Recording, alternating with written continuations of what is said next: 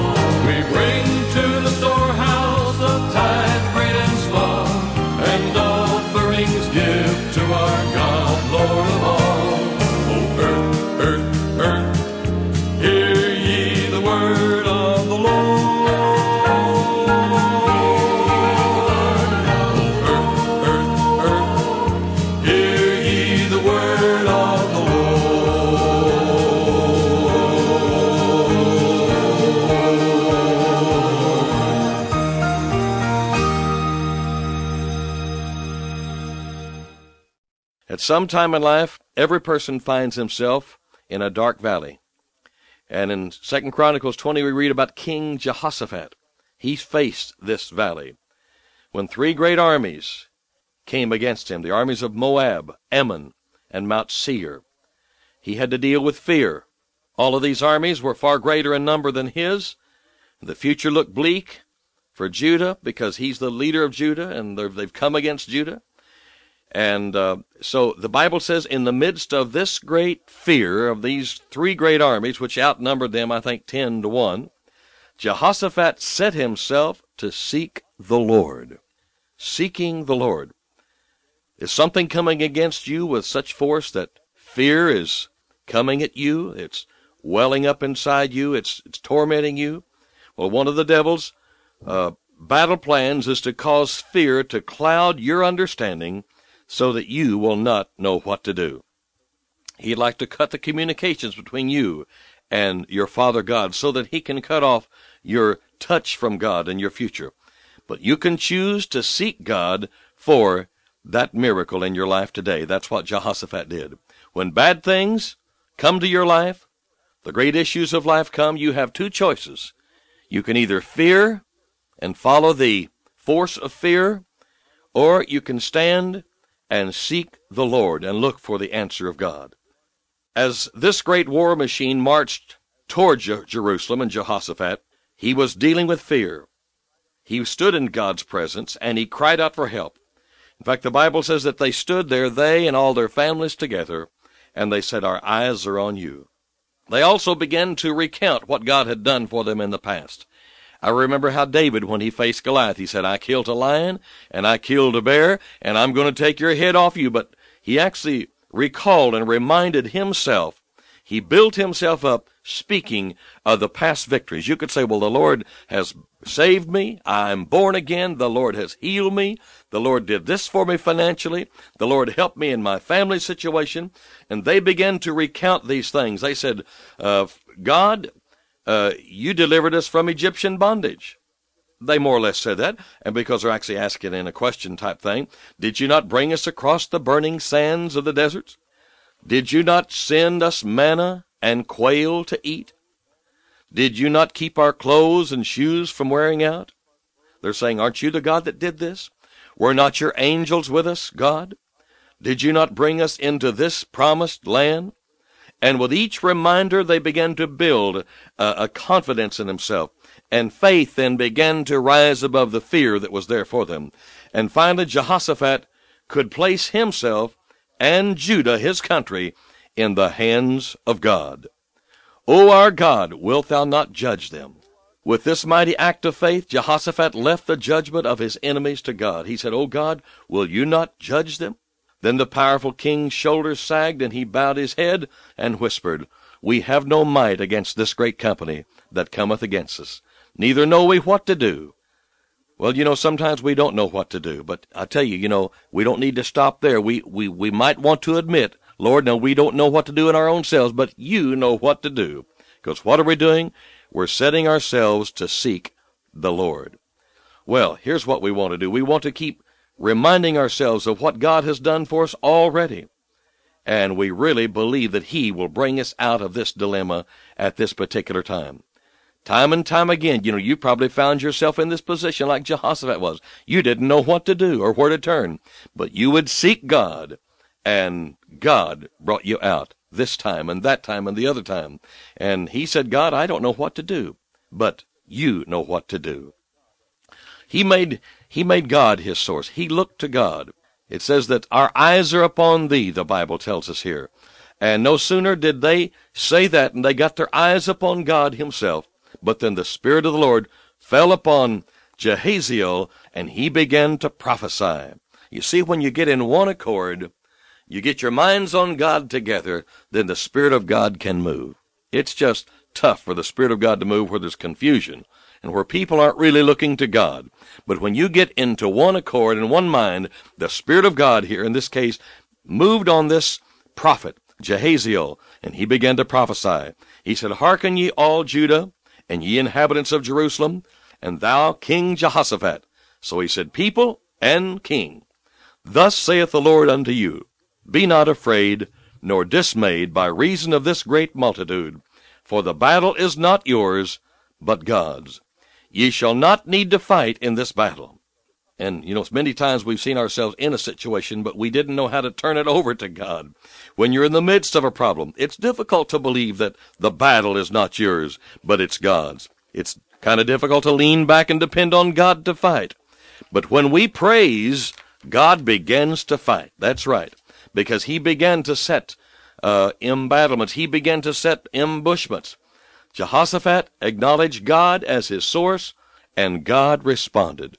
Now, this is the first principle to follow to receive the help of God. Look to God. Say, our eyes are on you. I don't know what to do, but God, you know what to do. We need to see God as our deliverer, as our Lord.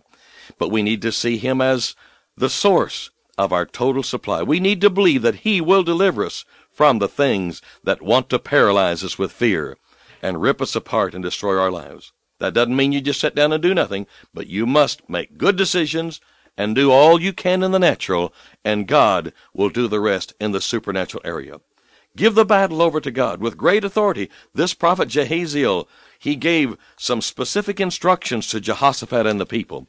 One, he said, set yourself. That means establish your will. Make a decision. Decide that God is in control. Number two, stand still. That means to get calm and just to know that God is in control of the situation.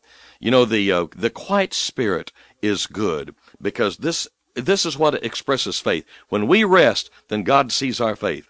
Only in calmness is trust manifested. An agitated spirit betrays our fears. Number three, fear not. The prophet said, just fear not, just because fear and faith cannot coexist. He said, do not fear. The battle is the Lord's.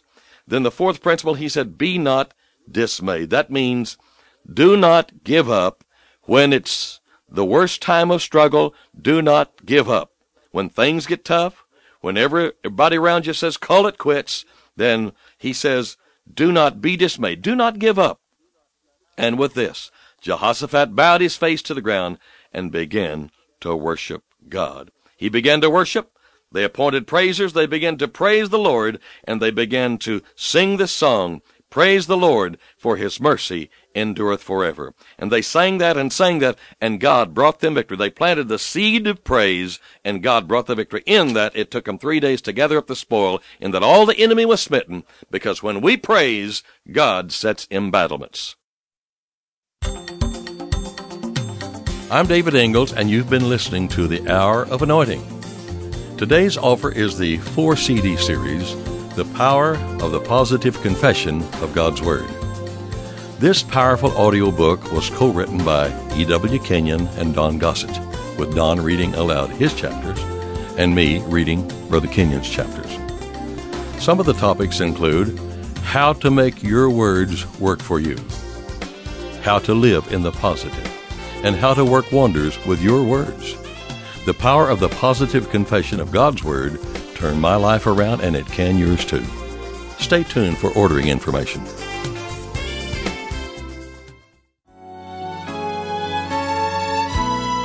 To order today's offer and additional David Ingalls products, including music CDs and downloads, soundtracks, and songbooks, call us toll-free at 1-877-34-RADIO or visit us online at diministries.org.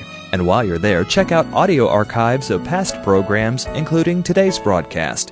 Our mailing address is David Ingalls Ministries, P.O. Box 1924, Tulsa, Oklahoma 74101. When writing, please include an offering for radio time along with the call letters of this station. Tune in weekdays at this same time for the Hour of Anointing with David Ingalls. Go free in the name of Jesus. Go free in the name of the Lord. Act on His word. Let your voice confess.